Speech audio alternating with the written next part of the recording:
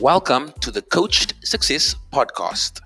This podcast is aimed at connecting you with the ways top performers think about challenges so that you can adapt your thinking accordingly and live your version of ultra extraordinary.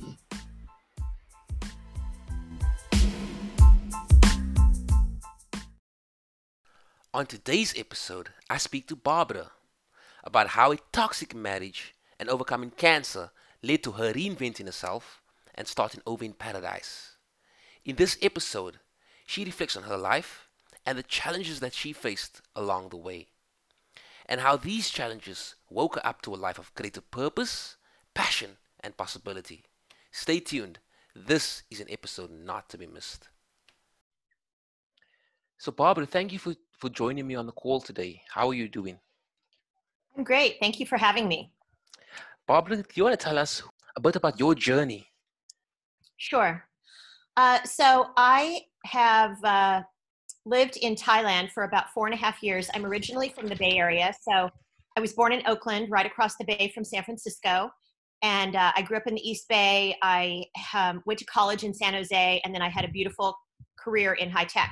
So I spent 25 something years selling computers and software in Silicon Valley, and I was just there at the perfect right time. I'm a mom of two. I've been married and divorced twice, and I never expected to live in Asia, but here I am. Awesome. So it sounds like you have quite a full life. You said you lived in the States and you worked in tech for 25 years. You've also been divorced twice and you have two kids. Tell me a bit about your experience in tech and what made you decide to move away from tech. Yeah, tech was a blast. So I got my first job right out of college in 1987 and worked selling hardware, and then eventually moved into software after a few years. And I feel like I was really there at a time of tremendous growth. It was very exciting. It was very stimulating. You made huge cash, and it was just kind of the center of the universe as far as technology went. So it was a great time, and I worked for some of the best companies, really A-list companies like Apple and Sun Microsystems, Digital Equipment Corporation, Palm. So it was a blast. And I did end up, once I had my kids, I kind of bounced between hardware and software, but I spent more time selling hardware because you didn't have to be on a plane. You just drove your car around the Bay Area, and then you could be at home, to put your kids to bed at night and, read stories and make dinner and do all the mom stuff. So that was really fun. Okay, that sounds quite interesting. At least you were able to say like you incorporated both your career and your family, and then you decided to move to Asia. Do you want to tell us a bit about that? Sure. So I had actually already left tech in end of 2008. The economy in the United States was, it was a big financial crisis, and they took everybody in the division of the company I was working for, and they basically closed it. So I was laid off for the very first time in my life. And I was like, what? I'm not the laid off girl. I'm the sales superstar girl. What are you doing? What are we talking about here? And I decided at that time to start a business. And it was completely unrelated to tech. It was a business in the healthcare field that helped seniors find assisted living. And I ran that very successfully for 3 years, and then I sold it. And unfortunately, the reason that I sold it was because I was in a very, very toxic marriage, and I had a nervous breakdown. And so I, met with the woman who I thought I was going to hire, and she said, actually, I'd like to buy the business. And I was like, oh, no, wait a minute. No, that wasn't, what I had in mind at all.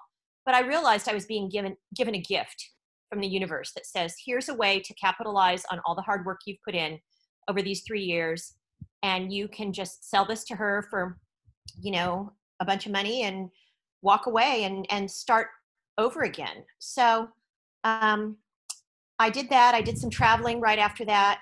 And I had left my then husband for about a year in the year of 2013. And I saw him again New Year's Day, 2014. And man, I got sucked straight back into that relationship. We loved each other, but he has an alcohol problem and a gambling problem and a truthfulness problem. And so I just decided that I loved him and I wanted to give it another go. We bought a house together outside of the Bay Area in Placerville, which is near Lake Tahoe. And at the end of that year, I got a breast cancer diagnosis. And, when you get that, you feel like you've been kicked by a horse. It's really, really, it's a big impact on your life. But I thought, you know what? I'm just going to take it one step at a time, go through treatment, do everything. Well, I ended up having to leave my husband in the middle of my own chemotherapy because he just wasn't taking care of me. He was kind of a narcissist, making everything all about him. I couldn't really rely on him. And I just thought, dude, if it's you or me, I am choosing my own life. Mm. And so I left him right before I lost all my hair. I'd had, a mastectomy. It was not a good looking year in 2015. I was not looking cute then, but I just felt like I really had to just leave him and rely on family and friends to support me during that time, which is what I did. And I really believe that is a decision that saved my life. Okay, so you mentioned a couple of things over there that I'd like to touch on. First of all, you said that you in 2008 you got laid off because your company basically needed to close down. Yes. Tell me a bit about that. How did you handle that initial, like you said, that shock because you were the sales girl or the superstar salesperson? You had this Yes. idea of yourself, and now suddenly your world got shaken upside down. So how did you handle that? Well, I didn't feel singled out. It wasn't about my performance. It was about, they've decided this isn't a profitable business for them. And so, things happen. It's just business. So I didn't feel particularly bad about it. I thought, well, this has never happened to me before, but it's happening not only to me, but to everybody that I work with. So I didn't feel victimized in any way. I didn't feel singled out. I just felt like business is business. They made a business decision. Everybody, is losing their jobs all around me. And it's just kind of one of those things that you just have to go, okay, this happened. Now what am I going to do? Another thing that you mentioned is that then you started a business in assisted living. Tell me what Yeah. made you decide to actually go into this industry? My father had fallen down the stairs in the middle of the night in 2005. And my sister and I were absolutely beside ourselves. We had no clue what to do. And the hospital connected us with one of these agencies. It was free to us. It was the most useful, helpful service I've ever used in my life because my sister and I were just completely freaked out and didn't have any information. We felt like we were making really important decisions on his behalf with basically no information. So this service was like a life-saving service for him and, sanity for us. So I was washing my hair one day in early 2009 or maybe late 2008. And those flow experiences where you're just kind of zoning out. I thought, this is it. That's what I'm going to do. That's what I'm going to do is I'm going to start a business like this down in the South Bay where I was living. He'd been up in the North Bay, so there was no competition. And I grew it from nothing to $250,000 a year and had 5 employees. You saw the chance and you jumped on it. And then the fact that you were involved in assisted living provided you with a framework or do you think it did provide you with a form of framework when you went into your own or dealing with your own cancer diagnosis? I never connected those two things in my mind. Mm-hmm. The people that I was serving were elderly. They were usually just coming out of the hospital or just out of skilled nursing. They'd either had heart attack, stroke, fall, or a lot of them had been independent, but they felt very isolated in their own homes, and they hadn't had any kind of a health event, but they were very lonely. They didn't want to have to cook for themselves anymore, just those kinds of things. So the levels of care that I worked with they kind of ran from independent and sick of, taking out my own garbage and want to have some more friends to just had triple bypass surgery or just had a stroke, need to learn everything over again. So I never connected those two things in my mind. I think there is one connection though, and that is compassion. So being in high tech, people are more smart than they are kind. A lot of them are very shrewd. They'll, do whatever it takes. And I knew that, but I was never like that. And I never wanted to be like that. my compassion for others really grew as a result of running my company, because you just see people that are very vulnerable and they just need somebody that's going to be on their side and advocate for them and be the strong one when they can't. And so when I went through treatment, I used that compassion with myself, and I never fought. I think that the prevailing wisdom is fight cancer, be a warrior. I write a lot about this in the book, that is, I believe, the absolute opposite of what you should be doing when you get any kind of a diagnosis. Because when you fight, anybody who's ever been in a physical fight of any kind knows that you take the energy from you and you push it out toward your opponent. And I think that you need to reserve your energy, and you need to baby yourself and mother yourself or father yourself, and really use that compassion for your own healing, instead of thinking about it as a fight and not being nice to yourself, not giving yourself the rest you need, pushing yourself too hard, not giving yourself the good food and water and sleep and nice baths and naps and visits with friends that you need to heal. It's really important. Yeah, and like you said there, the fact that the compassion part played a major role in your life. And I do agree that, like you say, when you were going through the difficulties of obviously dealing with cancer or overcoming cancer, you needed to have more compassion for yourself and realize that um, to connect more with your mortality, the fact that Yeah. I don't have complete control over this, but I can create the space between me and this disease. Disease is not me. And from that point, you're able to make more empowering decisions and choices for yourself. And then, Absolutely. I really believe in the power of surrender. And I think that when you surrender to something that really is bigger than you, you eliminate your own suffering, and you're able to take informed action, empowered action for yourself. Instead of struggling and fighting and feeling bad, you can just take all that energy and reserve it for your own healing and your own self-care. if you are enjoying this episode and would like some practical tips that you can use daily to thrive, then head over to coachedsuccess.com/thrive and download our 5 daily tips to thrive.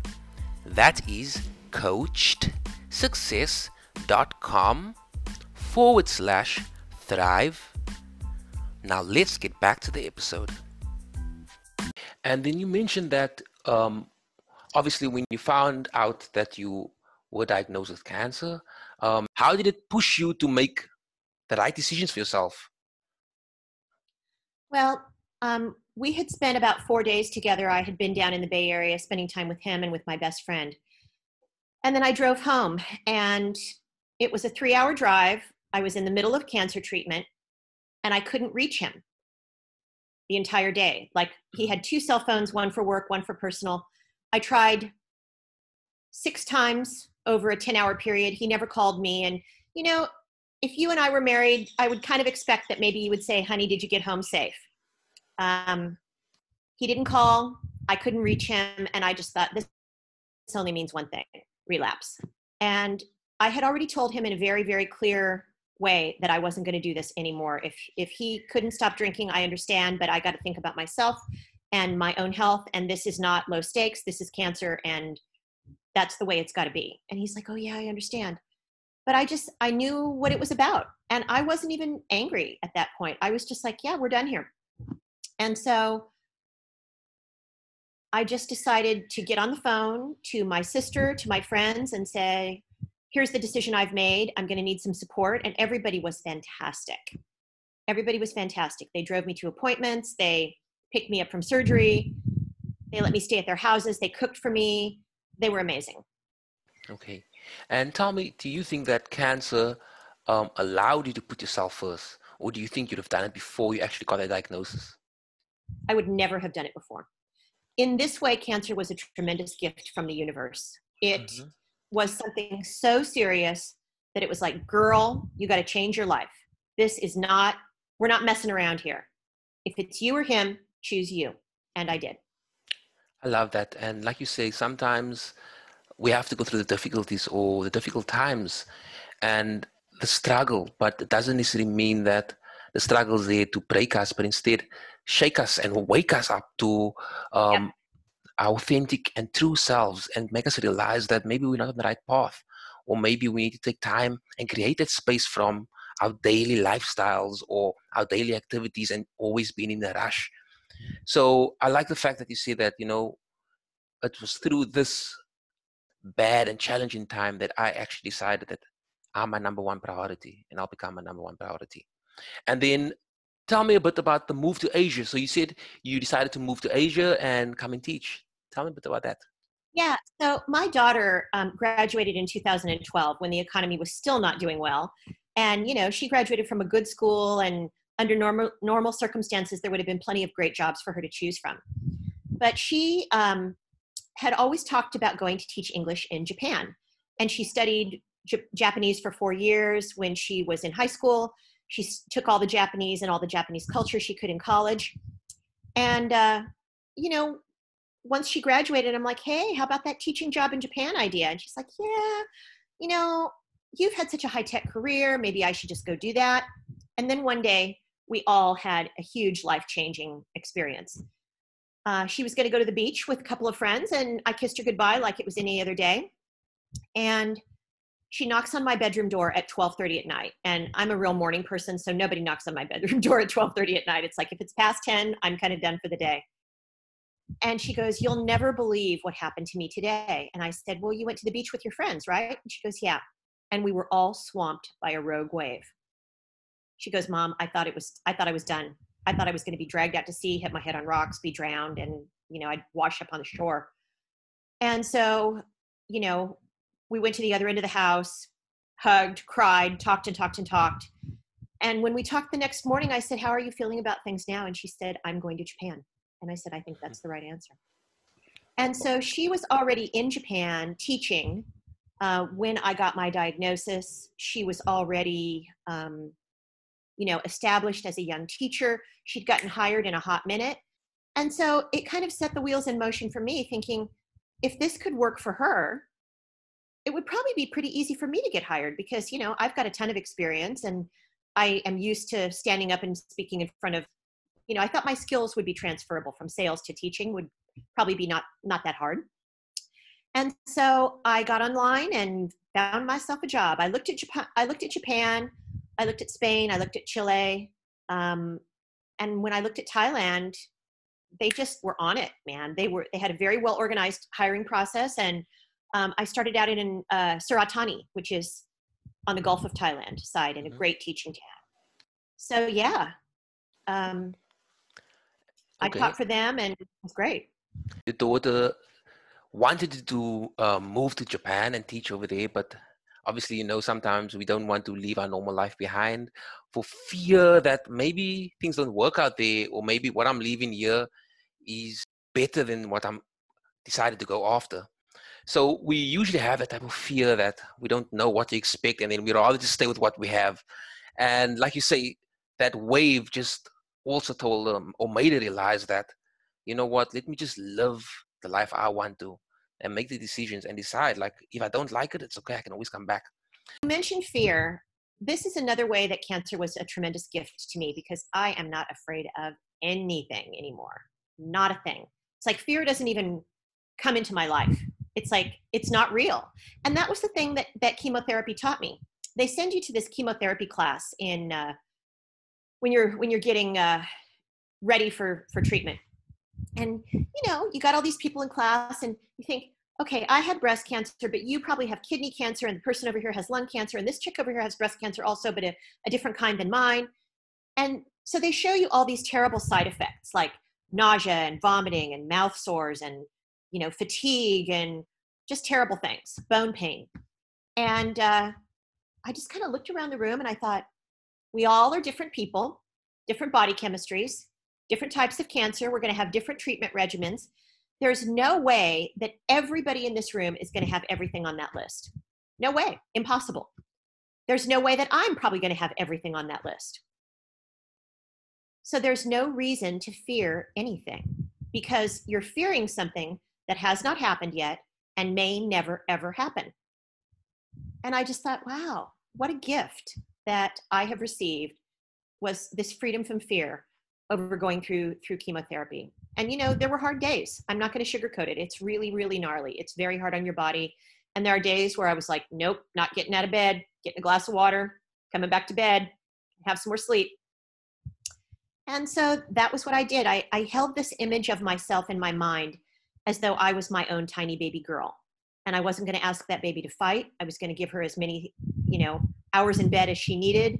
I was going to fill her full of the best water and the best food and eliminate drama from my life. If somebody couldn't be supportive or just, couldn't be there for me, I understand. I'm going back to bed now and I'm going to go take care of myself. Can you tell me, Barbara, like with regards to obviously your whole concept of fear being changed by cancer, can you tell me, did you accept the fact that you're going to die or that you might die? Well, I mean, I guess I considered it a very remote possibility. Mm-hmm. I mean, when you get the diagnosis, you feel like you've been kicked by a horse. I mean, you just feel that impact immediately.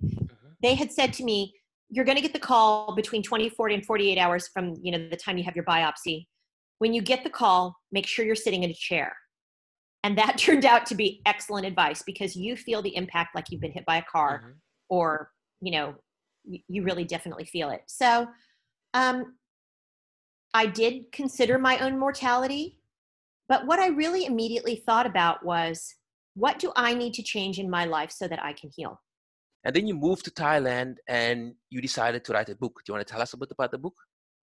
Yeah. So the book has a funny and very aggressive title, and many friends have encouraged me to try to change the title of the book, but I am not changing it. It's called I Made Life My Bitch. And the way the book came about was from my journals. So when I was going through all the difficulties with my ex-husband and the cancer diagnosis and all of that, I'd gone back to the States for a visit about 18 months after I moved to Thailand. And I was visiting with my friend Mary, and I said, yeah, I'm writing a book. And she goes, oh, really? What's the book about? And I said, well, it's kind of like my own Eat, Pray, Love story, but I have to find a better title than Trapped in an Alcoholic Marriage, Got Cancer, Ran Away to Thailand. And she goes, yeah, I think you should call it I Made Life My Bitch. And I'm like, oh my God, what a title. But I mean, she's hilarious. And so I didn't really give it, serious consideration as the title. I just thought the title will come when the title will come. And yeah, I just wrote and wrote and wrote and wrote and never expected really it to turn into a book. It was really just from my journals and kind of my own personal catharsis. And then one day I realized, if you write this book and it's funny and engaging and entertaining and a story of hope and triumph, you're going to help a lot of people. Because show me one person in the world who's never been in a bad relationship, has never had a scary diagnosis of some kind, or, with a family member, a mother, a father, grandmother, something like that. And show me one person who doesn't want to run away to paradise and just begin their life again, start over, start fresh. And so I just thought, wow, there's kind of something for everybody in my story. And so that's why I decided, you know what? Why not? Because otherwise I just went through my own pain and it didn't have any meaning. I wanted to put it out there because if you can help just one person based on some kind of crappy experience that you've had, it takes it from being just a crappy experience to being a beacon of light and beacon of hope to other people who've had this experience. And it's like, that's way more worthwhile. And I just wanted my experiences to count for something, I completely agree. And that's the thing, is that we all go through challenges and difficult times, but many times people, they just go through it and they forget about it and they move on with life instead of realizing that there are other people also struggling with this. And maybe the lessons we've learned along the way can actually make a huge impact on their journey, on where they are in life right now. So well done on writing your book and sharing your story.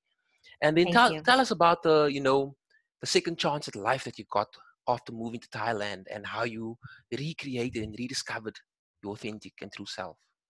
Yes, it's been a miracle. Like I said, when I first came to Thailand, I had just finished surgery. I had just finished reconstruction. My hair was still curly from the chemo. And I was just brokenhearted. I didn't want to have to leave my husband, but it was him or me, and I was choosing my own life. So I got a job. I bought a one-way plane ticket. He drove me to the airport. I arrived in Saratani and began the rest of my life. And it really has been like being 18 again, where you just figure, I'm just going to try all kinds of new things. Why shouldn't I? Like, I'm still young enough and still strong enough to do everything that I want to do. And now that I don't have fear, I drive a motorbike. I, date on Tinder. I do everything. I eat all kinds of crazy foods that, I'm not even sure what that is, but I'll try that. Because why shouldn't you? That's like real living. Mm-hmm. And Phuket has been wonderful. I've lived here for almost 2 years now. I have a beautiful little house and friends, and it's a great place to live, except for the traffic. What is one piece of advice that you have in conclusion to our discussion for somebody who's going through a tough time right now, who's struggling, who's stuck in their feelings? I would say take it one day at a time. That allows you to eliminate the fear because you're living in the present moment. You don't want to worry and fear something that may never happen. Just be present and deal with things as they come about. So I never, threw up once when I went through chemotherapy. I always stayed ahead of it, but I just tried to do the next right thing. Deal with things as they come up. If you have a problem, solve that problem. Don't spend a lot of time worrying about it or fearing it, because that's just kind of pointless. It's like, you don't need any of that. It's better to just be in the present moment. Don't fear the future. If you have a problem, solve it, but don't pre-freak out about things that probably aren't even going to happen. Yeah, and I like the fact that you said they don't pre-freak out about things that probably won't happen. And that is just part of human nature, that we tend to overthink the future, to realize that it's their own thoughts that are causing them the anxiety, and for them actually to have the pain in the present moment because they're thinking about what if this happens tomorrow. Exactly. I like that you pointed out that take it one day at a time. So Exactly. Barbara, thank you so much for your time and for sharing your insight and your journey with us and just your story of strength. And when will your book be available? And where will it be available? My book, we're launching on August 7th, which is a Friday, just about 3 weeks from now. It's in layout right now, and it's going to be available on Amazon as an ebook. And in the meantime, you can go to the Facebook group called I Made Life My Bitch, and you can join my group. And that way you'll get all the details on when it will be available, when we're doing the book launch, and how to get it. Thank you, Barbara. Thanks once again for taking the time out of your day to chat to me and share your journey with us. Thank you very much. It was really a pleasure.